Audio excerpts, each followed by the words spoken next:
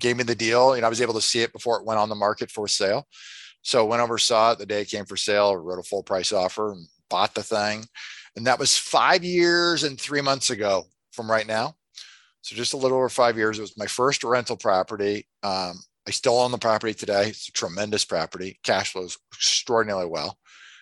And then from that one, I bought the house next door, met the neighbor on that one. They were an older couple. Ended up needing to go to an assisted facility. A great book can totally challenge your conventional thinking and change your life for good. However, some of us just don't have the luxury of time of sitting down to read a book. But there are some instances in which we do have dead time, and these are perfect times to learn. So we can learn while driving instead of jamming to the same music on the radio, or maybe at the gym. Well, now you can. Dwellynn has partnered with Amazon's Audible to give you, the Dwell listeners, a free book. Yes, a free book. So all you have to do is go to audibletrial.com/Dwellynn and download your free book. This will also be in the show notes. You can click on the link. And if you don't have a book in mind and you say, Ola, I don't actually know where to start with. Well, awesome, because I can tell you one to start with today. It's a quintessential classic. It's called Rich Dad, Poor Dad. So download Rich Dad, Poor Dad, and that would basically just take your mind on a different spin. Of course, I'm always open to hear from our Dwell listeners. So email me at ola@dwellynn.com. And then feel free to also give us a rating and review. This really helps us to rank better in iTunes. I can't wait to hear from you guys. Thank you so much. Thank you so much for joining us on the Dwellynn Show. I'm your host, Ola Dantes. I've got an incredible guest with us today. Hey, O'Neill, how you doing? I'm great. How are you? Thanks so much for having me. No, my pleasure. My pleasure. You've done a ton, but can't wait for us to kind of jump into it. For our listeners who don't know who you are, can you kind of tell us a little bit more about who you are, what you've been doing, and kind of what you've been up to lately? Absolutely. Yeah. So I'm Neil Timmons. I'm from Des Moines, Iowa. So right in the heartland of this country. And I got into the business as a traditional realtor. Had been in that business for literally years and years and years and years. It took me a long time, way too long, to transition into the investor side of things. And we do it all. We're in a tertiary market. So that means we make dollars and cents out of every lead we can possibly get. A lot of fixing and flipping. That's been our bread and butter. Number of buy and holds. We wholesale. And then we still have a brokerage, although I don't operate as a realtor anymore. I am the broker, and I've got brought a gal on last year, Ashley, who does a terrific job. She handles all of our stuff on the realtor side of things. Thank you so much for that. There's a bunch for us to talk about. You wrote a book as well. We'll get to that at the end. One thing that did pop to my mind was, I used to work with a lot of residential agents. Now I just work with, commercial brokers on, because we buy apartments. But I remember when I meet with agents, I'm always wondering, like, why are they not doing, what I'm doing? That question just was always there at the back of my mind. So I want to ask you, like, what made you move from that, just being an agent, to actually being an investor? Can you kind of just talk us through the story about how you got started? Yeah, no, absolutely. So when I was 29 years old, I became the number one agent in the state of Iowa in the RE/MAX system. I had my own office, had a small team, sold 211 homes that year as a realtor. And I got to that point, obviously, I got to that point, I was making some pretty good money. And shortly thereafter, I was like, it's time to start putting some of this to work. And the stock market really is kind of a scary place in my eyes. There's not a tremendous amount of control there, as you well know. And so the ability to put your money into real estate, something tangible, something you can, choose what you pay for it, choose how to remodel it, choose how to sell it. There's so much control in that control. What has been rewarded to me over our course of buying lots of properties has been, a return on investment that doesn't even touch the stock market, and also at a reduced risk level. So it did take me a long time. You're right, to just like a lot of realtors who are in that, who are successful, who also never make that next, they don't go to a different level. They know their business. They're really good at that, but they just don't have, I don't know if what it takes, or it's just not an aspiration of theirs to enter the investment side. But for me, what I realized is that I was gonna be working forever as a realtor, because a realtor business is, in my mind, almost worth zero without you there, the person there. Nothing happens. You can try to put a team in place. It's just not quite the same without that person leading the charge. So to have that passive income, to be able to go down that path, and I've got a bunch of single family homes, bought apartments, much like you, have bought commercial assets. That has been a bigger move for us in the last year or so. And it's been and each time you buy something, you learn something, and then it expands your capacity to do more. And so that's what single families were the entry point, and now it's progressed to larger assets. Yeah, before I ask you what is your favorite strategy, since you've done a bunch and you've obviously sold a ton of homes for you to be number one, in your market. So basically, so what was that first, if there's an agent listening to this, or maybe just somebody that's looking to get started, what was that deal that actually got your feet in the door? Like, how did you actually make that transition? So maybe tell us, the story. I think you partnered with an investor. So just kind of tell us that deal, how you found that deal, how you funded it, how you actually got involved in the beginning. Yep. So in the beginning, I flipped that was my first entry point into that of an investor. Flipped a property at that time. We're going back probably 10 years at this point. At that point, I was out showing homes to a client. They were buying some stuff, and they passed on a home, and I thought it was a pretty good deal. And so literally I just bought it. Now, obviously the MLS in our world looks very different today in today's market than 10 years ago, which was, was quite a bit different. Right. So there were opportunities out there. So I bought it, went in, got introduced to a contractor, had him do the thing. And that became an interesting piece, and probably the most complex piece in my mind. If you can identify a deal, understand what it's going to take to rehab, and then, it's really the more complex piece is the execution of the business model.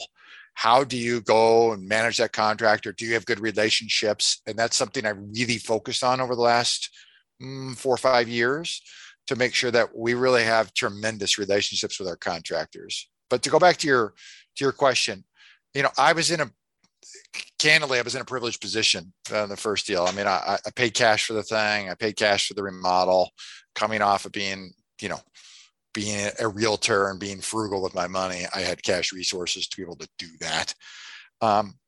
So went in, did it, invested in it. But I remember this. It's probably, I've done hundreds at this point of fix and flips. But so I can probably count on one hand the number of noisy neighbors, just the squeaky wheel, if you will. And I remember the neighbor at this place was like the worst. He was the most annoying person ever. He was always concerned about weeds in the yard or in the corner of the fence. And he would come over. I'd literally hear stories from the agents who would go show the home about how the neighbor showed up and talked to him about everything for 15 minutes. So we had to navigate that a little bit, but eventually got it done, got it sold, made a profit. And then that was the entry point. And you're going, all right, cool. Well, I don't remember the exact number, but it was probably $10,000 to $12,000, somewhere in that kind of range. And I was going, well, that was relatively easy, and it was way more in control than the ability to make $10,000 or $12,000 as a realtor. Felt like really labor intensive. So what did you do next? Because you were like, okay, this is not bad. I made like 10, 20, 10. Yeah. So what was your next foray? The next foray, it took me a while. Then we started doing a few more. Every so often, I would just buy stuff out of the MLS. That's it. I'd buy things off the MLS. Anytime I was out, anytime I see something that was interesting, cool, let's buy another one. And let's keep going. So I bought a few. And then it took a while until I was like, you know what, let's buy a rental property. I was having lunch with a friend of mine who's a realtor. I actually got him into this industry as an agent. So we were having lunch and he said, you know what, I got a property coming up, great area, needs a ton of work. Probably a better rental property than a rehab. The numbers are not likely to work on a rehab basis on the exit closing cost primarily. And so I said, well, cool. Let me look at it. He gave me the deal. I was able to see it before it went on the market for sale. So went over, saw it the day it came for sale, wrote a full price offer and bought the thing. And that was 5 years and 3 months ago from right now. So just a little over 5 years. It was my first rental property. I still own the property today. It's a tremendous property. Cash flows extraordinarily well. And then from that one, I bought the house next door, met the neighbor on that one. They were an older couple. Ended up needed to go to an assisted facility. So bought that one. And then it just snowballed. I was like, cool. Well, this is buying these rentals and it's a solid B neighborhood. So I manage that property myself. Even to this day, I manage it because it's not very straining on what I do. Our C properties, we third party manager that. It's a little more smart moving pieces there. Yeah, smart. Yeah. so you did some flips and then rentals, and then they got to a point where you thought, well, I want to go a little bit bigger into commercial, right? And as you know, these are two totally different worlds, right? Correct. I remember when I was getting started in commercial, like the brokers did not care if I flipped the house or bought a rent. Like it's just totally different, right? Correct. So how did you make that transition into commercial? Yeah, good. Good question. What did you actually buy? Yep, absolutely. I'll give you the setup here. So moving through the single family space, I finally made a decision to let's go do this full time. Started winding down my realtor business, started gearing up, hiring, eventually hiring people on our fix and flip side. Now on that world, we do about 75 to 100 transactions a year between fix and flip, buy and hold, novations, everything in that space. That's what we're doing today. And then, you start making money, you're going to go, how can I employ these dollars and cents? Right. So, I bought an 8-plex along the way, about a 4-plex along the way. So started buying bigger assets and rolling these dollars up because there's only so much money you can make off a $90,000 house versus a, $900,000 or $2-3 million building. So my brother came to me at one point. I've got 3 brothers. My youngest came to me at one point. He was an attorney. He was probably 3 years into the business. And he goes, dude, I'm done being an attorney. I want to do something else. I'm thinking about getting into real estate. And he's like, what would you recommend? I'm thinking about becoming a realtor like you. I said, well, that's a terrible idea. I said, I don't think you would enjoy. I know your personality. You're coming from an attorney world. I said, you're more thoughtful, more methodical. I said, I think I would explore the commercial real estate world. Let me buy you a book. So I bought him my favorite book on commercial real estate, sent it to him. 4 days later, he was like, I'm becoming a commercial realtor. And so now he's a few years into this as a commercial realtor. And as you can imagine, he's my brother. The first call he makes when he gets a deal that might be something of interest, he calls his older brother. Right. And so that was my first buy. He sent me, trying to remember which one. And I bought a bakery. That is my first transaction, as I bought a bakery, which is the bakery for the largest grocer in the state. It's also the largest employer of the state. They bake. It's a 17,000 square foot building. They bake all their tremendous amount of goods out of here and then ship them off to their various grocery stores. Fantastic. So wait, you bought the bakery or the building that the bakery is in? But you're right. I bought the building that the bakery is in. Also, the book. Yeah, the book, the commercial book that you recommended to your brother. What's that book? If you can remember. Confessions of a Real Estate Entrepreneur. Confession of a Real Estate. I don't recall who wrote it. So Amazon it, if you will. But what a tremendous book, tremendous story. Really, really will. It's a very good book. Yeah. Yeah, definitely would do that. Okay, so you kind of bought industrial building, right? Industry, it's exactly right. Yeah, manufacturing, yeah. So you were like, oh, this is really cool. And then, what did you do after that? I'm just trying to build this up. Yep. After that, literally the same year, not that long after that, I bought a retail building. It's got about, I'm ballparking, say 12 tenants. It's 2 buildings right next to each other. It's a neighborhood retail strip center. It's in the path of progress. The building is like a C minus in a B location. Nice. So the long-term plan there is that the buildings will be scraped and a new building will be erected. My neighbor next door, they ended up buying, a developer bought 3 parcels of ground. I say parcels, these are tiny pieces. There might be an acre between all 3. They just sold it for $1 million not that long ago. In fact, the grocer that I just mentioned bought the ground. They're putting up a convenience store. They've got a new branding on their convenience store side that they just are in the process of building right now. Fantastic. Yeah. So let's kind of get into the book, and then I'll talk about Real Great as well, your podcast. So why did you write this book? Yeah, so I wrote this book, if I think about and give thought to, and I'm part of a whole bunch of groups, probably much like you, good across the country, the number one biggest issue I see in our industry and other people like us experience is their ability to hire is very challenging. And, we are also in an environment on the backside of COVID, hiring looks very different, and work and offices versus remote work looks very different. And so we found ourselves in a position where I was in my business and we're scaling. And so how do we go through and how do we hire? How do we navigate what we were in? We found ourselves very challenged hiring here locally. And so I had to make a pivot to go, how do we get salespeople and really critical staff? How do we get them virtually? And I say virtually. When I say that, I mean in the US based employees. And so how do we do that? Because for me, I want the absolute best talent for the dollars that I'm going to spend. And I don't care if they're here in town, if the job doesn't require it, which most jobs don't. I don't care if they're here in town in my backyard or, if they're wherever you happen to be, any part in this country, doesn't matter to me. I want the best. And that's what we're able to do. And that's what had me write the book. And it's, let me show you. I got the book right here. Unicorn Hunting for Real Estate Investment Companies, how to easily attract, screen, and land a unicorn. It's a complete hiring funnel. So when I say it's a complete hiring funnel, this book is really more of a step-by-step guide because 80% of it's laid out like a standard operating procedure. What to do, how to do it. It's written in such a way that, probably 80 or 90% could be outsourced to somebody else in your office or a virtual assistant if you've got one.